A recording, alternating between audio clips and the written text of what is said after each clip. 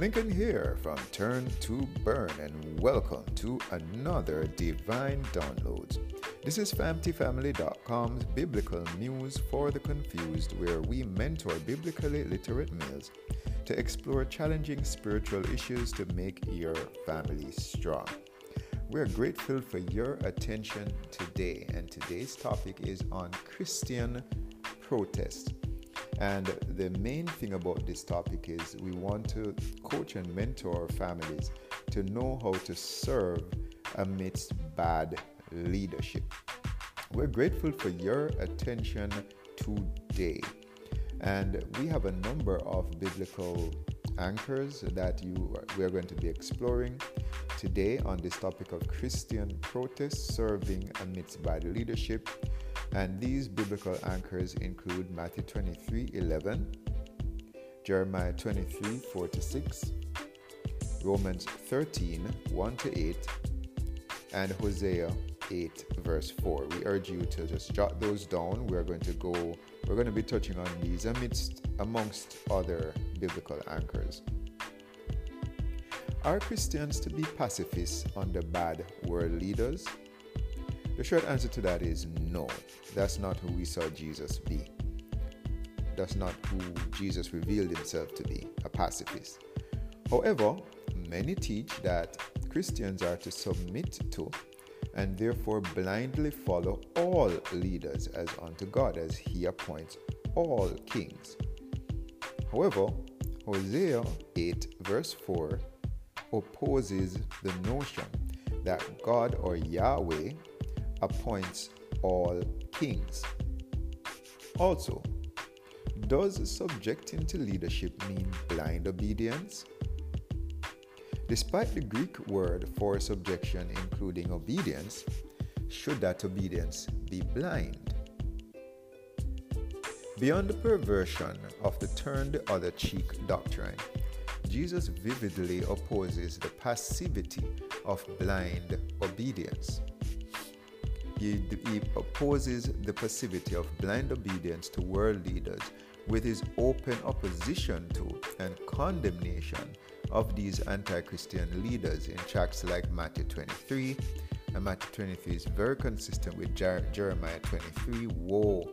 And Jesus has a lot of woes, just like Jeremiah has a lot of woes, which is lamenting the state that these Christian leaders are in. Christ did not physically cancel these unloving community leaders, as they do serve a purpose, to be a consequence of our unloving choices. That is, bad humans follow bad leaders, and vice versa. So there must be bad leaders for bad humans to follow. This also explains a reason for Satan, and Satan is the opposer of humanity, the opposer of love, Satan's continued existence. In 1 Peter 2 verses 13-14, Peter taught that the leaders we should totally obey are those who punish evil and reward good. Now, as an aside, Peter wants to prepare the dispersed believers in Asia for persecution and not engage in military violence, which would taint the Christian brand of people prepared to revolt against sin by unfair suffering in discipleship. Discipleship is our protest weapon. Peter is ensuring here that we are not going down the line of, let's say, the Maccabean revolt, where the Maccabean family, the priests of that lineage, they actually went into a military revolt, and there were people called zealots that follow that line. Yes, the zealots were different from the Maccabeans in a sense. The Maccabeans were priests. A lot of the zealots were not priests, as far as I understand.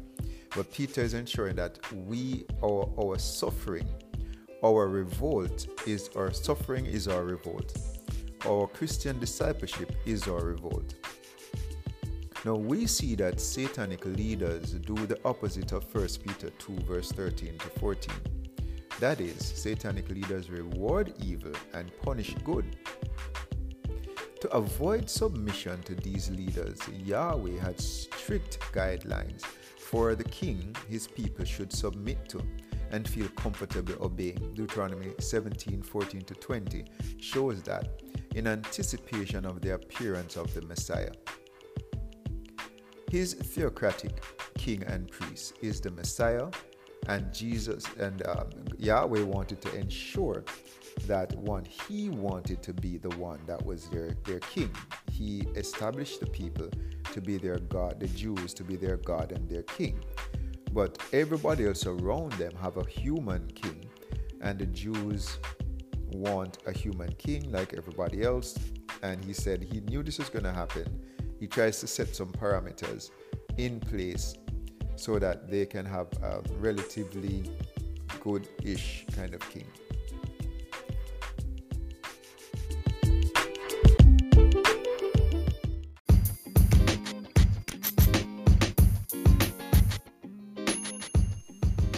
You or someone you know are interested in buying, selling, or investing in real estate in Naples, Florida. Give Rashid Wellesley a call at 239-207-2955. That's 239-207-2955.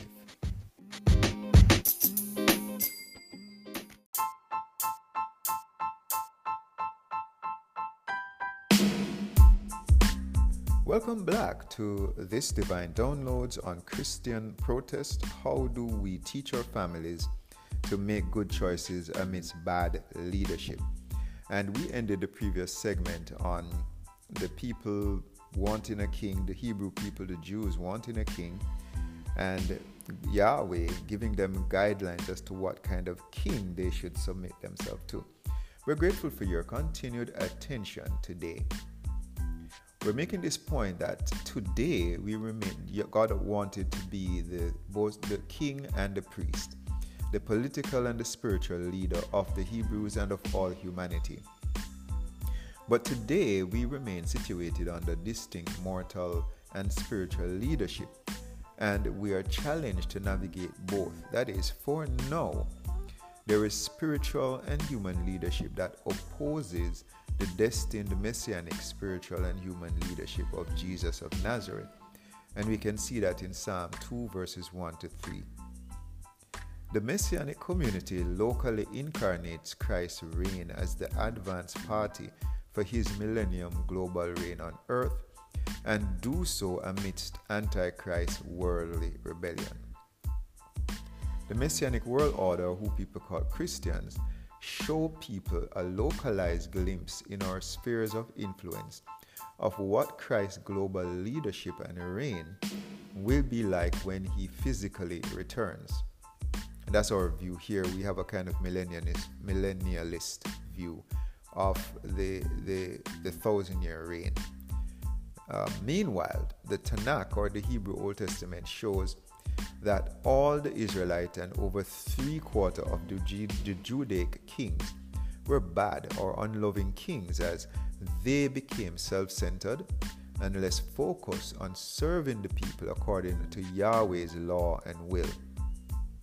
Christ commands that a display of higher or elevated leadership is where leaders see their governance as sacrificial community service, both in terms of actually getting their hands dirty manually, meeting the needs, that is washing subjects' feet or washing your disciples' feet, family members' feet, children, wife, etc.'s feet, but also in meeting non-manual political or governance needs by being a community teacher, a mission evangelist, a thoughtful planner, a visionary, a disciplinarian and a judge, a rewarder, a provider, a protector, a mediator, etc. And you can see St. Mark 10:43-45. Whether we are manually serving or politically or cerebrally serving, the mindset must be to wash our community's feet as community leaders inside and outside our homes.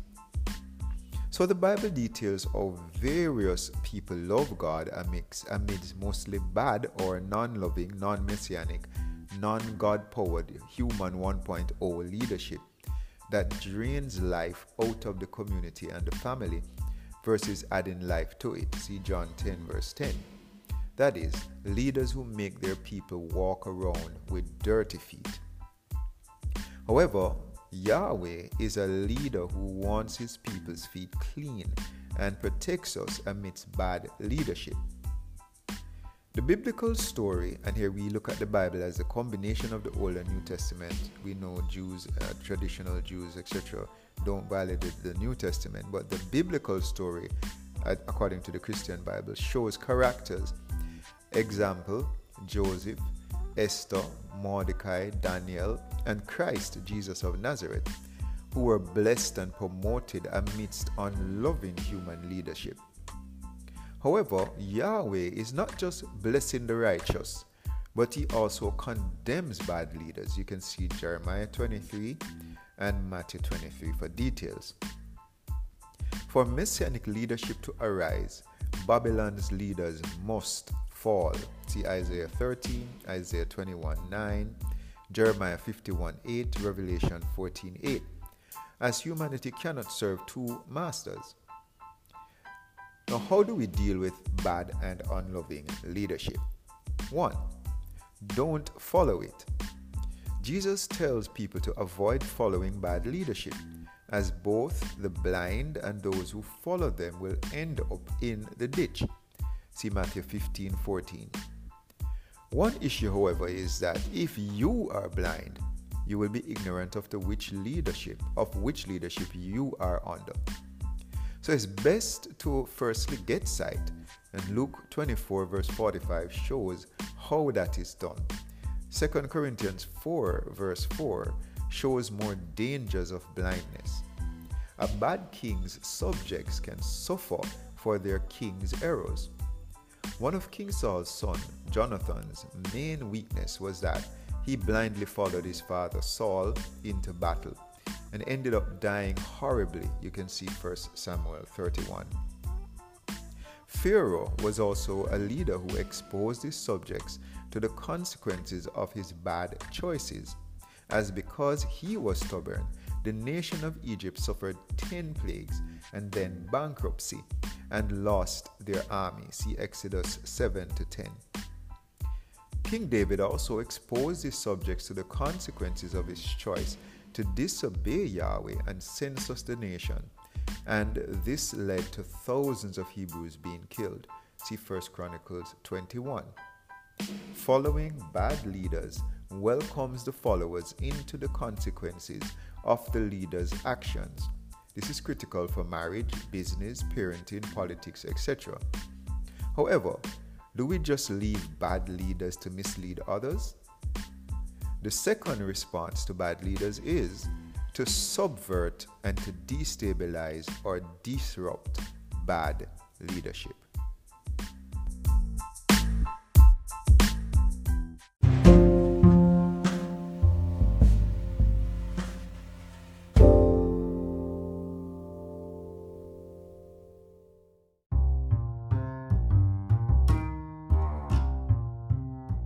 Lincoln here from Divine Downloads, and we're continuing on this episode of Christian Protest. How do we mentor and coach our families to make good choices amongst bad leaders, bad leadership? We just said the first thing that we want to mentor our families to do is not to follow bad leaders.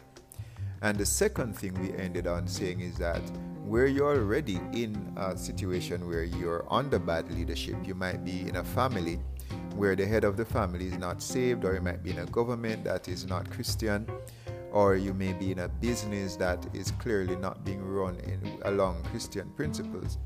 You're now to subvert, destabilize, disrupt bad leadership. Now, God's people, or Yahweh's people who followed the Son of Yahweh according to our Christian faith, Jesus of Nazareth, these people must straddle honoring human leaders, and see Romans 13:1-8, but only worshiping Yahweh, see Deuteronomy 6 verse 4. And this often requires subversive or disruptive rebellion against bad leadership. Not subverting bad leadership is non-loving, as bad leaders cause their followers to stumble. Those who sit by with bad leadership are accomplices to bad leaders. And the one who allows people to stumble voids their own life. See Mark 9:42, Leviticus 19:14. So what kind of subversive people should the Messianic world order, or who the people call the church or Christians, be to combat and revolt against the world's bad leadership? It's an act of violent revolt to passionately trust Jesus of Nazareth as Savior and King. There is a war for your loyalty, and your loyalty shows which side of humanity you are on. The Holy Bible teaches that Christ served under the anointing, and anointing here is Yahweh's empowerment for on-call or active community leadership and rescue. So he is under the anointing of his Father amidst the oppressive and confused leadership of Romans, Idumeans, Pharisees, and Sadducees, his earthly family, Zealots, Essenes, etc. Jesus was blessed, rewarded, and crowned to the highest throne for his service and love amidst a spaghetti bowl of bad leadership. Paul speaks to the Holy Spirit's fruit as a contrast to the works of the flesh. Remember, between the works of the flesh and the fruit of the Spirit, there is a but. Christianity, at least in the King James Version, Christianity is a personal war for the dominance of the Spirit, which is love, and against that of the flesh, which is selfishness. And so, showcasing the Holy Spirit's character is an apex subversive act in the face of bad leadership. The anointing is as much about establishing good rule as it's about deposing bad rule and conquering demonic leadership challenges. In Exodus 1, the midwives Shiphrah and Puah deliberately disobeyed Pharaoh's command to not deliver any male Hebrew babies, and they delivered Moses, who would eventually overthrow Pharaoh. God endorsed, or Yahweh endorsed this by giving them houses. That is, God seems to endorse messianic protests against bad leadership, as a house in Hebrew culture is both a building and a family. So, God entrusts family to those who oppose bad leadership. The same Peter who wrote 1 Peter 2:13 also had to make a bold choice when told to not preach in Jesus' name, and he told authorities to do their thing, but he must follow Yahweh. You can see Acts 5 verse 29. In Acts 5 verse 17 to the end of that chapter, Peter showed submission and subordination to the local authorities by recognizing them and not being physically disrespectful as per Romans 13, but only worship Jesus, that is, acting from his loyalty to Jesus above all. The gospel reveals Peter as a man capable of lethal physical violence, so he exercised tremendous restraint in Acts 5. Contrary to the night in the Gethsemane garden when he almost killed one of the temple servants, Malchus, Peter now understood how Jesus wanted his men to fight and lead, through displaying heaven's power with signs and proclaiming the gospel to our leaders. This is a strong message to females in abusive marriages, children with neglectful parents, and plebeians or common citizens in abusive governments. Rebel through loving messianic evangelism and discipleship in your homes and communities. The book of Acts shows that the messianic community incarnates good leadership amidst bad leadership based on the empowerment of the Holy Spirit. Holy Spirit is the breath of God that was breathed into man in Genesis. The best thing a messianic believer can do, regardless of leadership, is to miraculously love and serve God and their neighbors. And you can see Mark 10:43, Luke 22:25 to 27.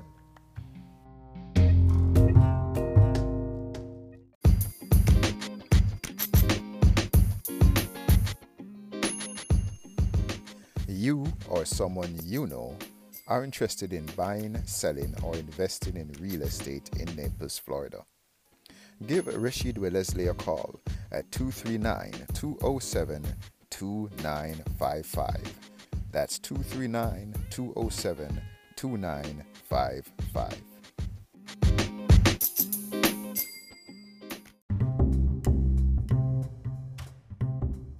Thank you for your continued attention as we continue this discussion on Christian protest, how to coach our families, mentor our families to make loving and good choices amongst bad leadership. And we made the point last time that the biggest thing that we can do as a believer is to love. The biggest form of protest is to love and serve God and our neighbors, despite them being good or bad. No amount of public, physically violent protests against bad leadership, which Paul seems to prohibit, and protest voting will substitute for loving humanity like Christ does. This also applies to domestic rebellion in response to bad family leadership. So your domestic quarreling won't save you either. So we must let messianic evangelism and discipleship be our protest. Now let's protest through service in your church, prayer, and charity to the weak, which includes your oppressors. The Apostle Paul follows the doctrine of not being vengeful against local leaders, see Romans 12:17-21, but obeying earthly leaders with the doctrine of not being obligated to any earthly principle except love, Romans 13:8. So we should be debtors to none, including paying what is required by the state. However, we owe our leaders love over obedience. And love often means opposing someone's bad choices. See Proverbs 27:5, Proverbs 3:12. Love is our political party beyond Republican and Democratic. Love is our race beyond Black and Hispanic. Love is our demographic identity as Christians, and Paul taught in Corinth that love doesn't rejoice in iniquity, including bad leadership. See 1 Corinthians 13:6. Christ responded with the most practical sermons when he led his men whilst being assaulted by their own betrayal and the bad leadership in the wider community. He washed Judas's feet, and he healed Malchus's ears, which are both extremely spiritually violent and subversive or disruptive responses to the bad choices of the Jewish religious leaders and his own disciple Judas. Ultimately, Judas hung himself with clean feet. When we replicate this approach, we ensure the global powers are judged and that our homes are bases of subversive or good, loving, or human and humane leadership. In King Jesus of Nazareth, we are empowered and expected to disrupt non-loving, that is bad leadership, with loving or good leadership, including through proclaiming and displaying the gospel. Jesus, the good King, is here now. This is what we proclaim to these leaders by serving them, by discipling and mentoring and evangelizing them. The good King is here, and this is how he rules. Psalm 149:6-9, Jeremiah 23, Matthew 23 says, the gospel is also to address bad leaders by more than turning the other cheek. We only have two of them, so this strategy isn't a permanent one, as the Revelation book shows. Romans 13 and other such references are coaching us to contribute to the society, not to take up earthly military arms against bad leaders. However, the gospel isn't to passively allow their rule, but to disrupt it with love, which holds people accountable to God.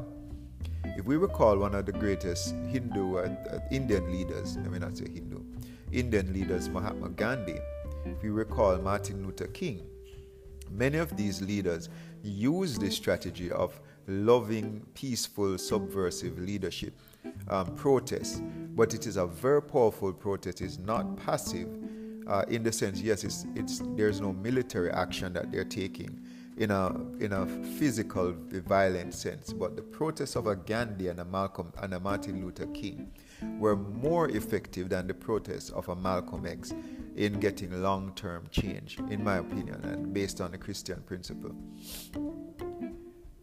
So we're not to take up military arms, but we're not to be passive. We're to disrupt bad leadership with love, which holds our leaders accountable to Yahweh. Peter insinuates that subjecting to leaders involves our suffering. See 1 Peter 2:13-21. Christ showed us that despite him having the power to defend himself, he chose humility to the world leaders, which caused suffering. That is, his suffering was his plaque card.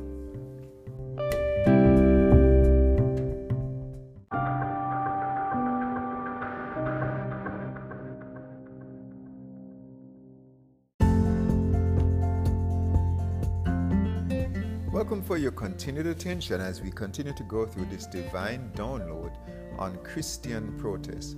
How do we as males mentor our families to make loving and good choices whilst being immersed in bad and non-loving leadership? We just said that Jesus' protest was his suffering. The cross is the way in which he overcame bad leaders of the time. He overcame the devil. I believe Colossians teaches us that he embarrassed the devil. He stripped the devil of his power through the cross. And Paul says here that, so we're continuing here, that Paul says that God's leaders aren't a terror to good works in Romans 13 verse 3. And Peter seems to converge with this qualifier of good leaders punishing, not promoting evil. One view taken by modern church fathers like Richard Wurmbrand is that God's leaders support good works, and we only should submit to God's leaders. He has a book called Marked for Death, or a martyrship book, and it's a very powerful book that I believe they made a movie on, and he makes this point in that book. However, Titus 3 and 1 Peter 2 verse 18 is used to counter this view. Peter exhorts believers who are slaves to subject themselves to all their masters, whether good or bad, and many use this to rebuke rebellion, such as the Nat Turner Rebellion, the Maccabean Rebellion, the Morant Bay Rebellions in Jamaica, etc. Yahweh seems to prefer the approach in Egypt by the midwives, see Exodus 1:21. We indeed do rebel against bad leaders, and like Jesus, we put Malchus' ear back on so he can hear the gospel. And we wash Judas' feet by ministering the shoes of peace, not passivity amongst hate. We make the point that peace is different from passivity. Passivity implies doing nothing and being indifferent to the bad leadership around you.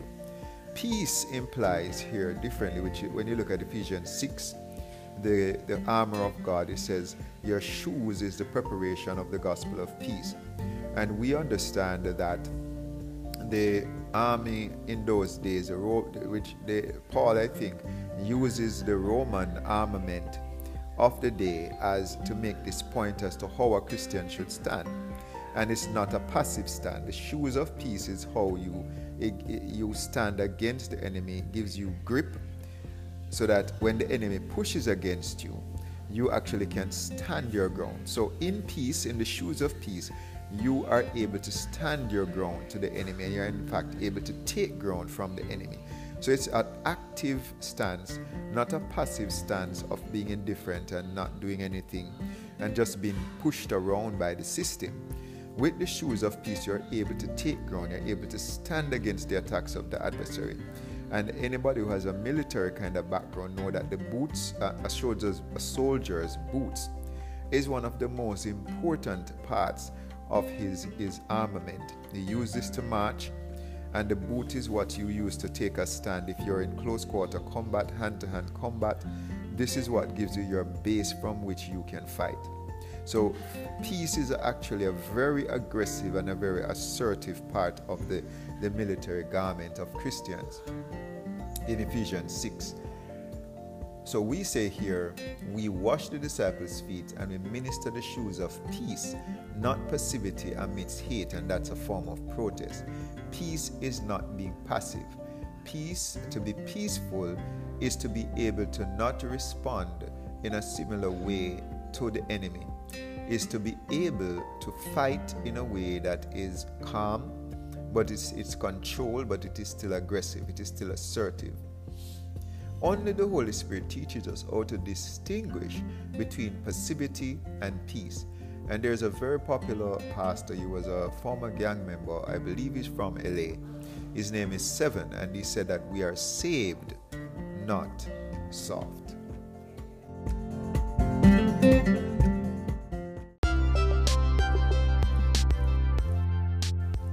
Lincoln here from Turn to Burn. Thank you for coming to the end of another manliness rally with us. If you need assistance in implementing and executing or following through on the proposals, on the suggestions, on the hints that we gave you today, we encourage you to visit us at famtfamily.com and to sign up for one of our messianic programs. We also encourage you to join our Facebook family at our Facebook handle, FamTStrong. You can also email us at connect@famtfamily.com. Lincoln encouraging you to have a great day today, crushing effeminacy while rob God and this world of you and your family. And until next time, be nuclear.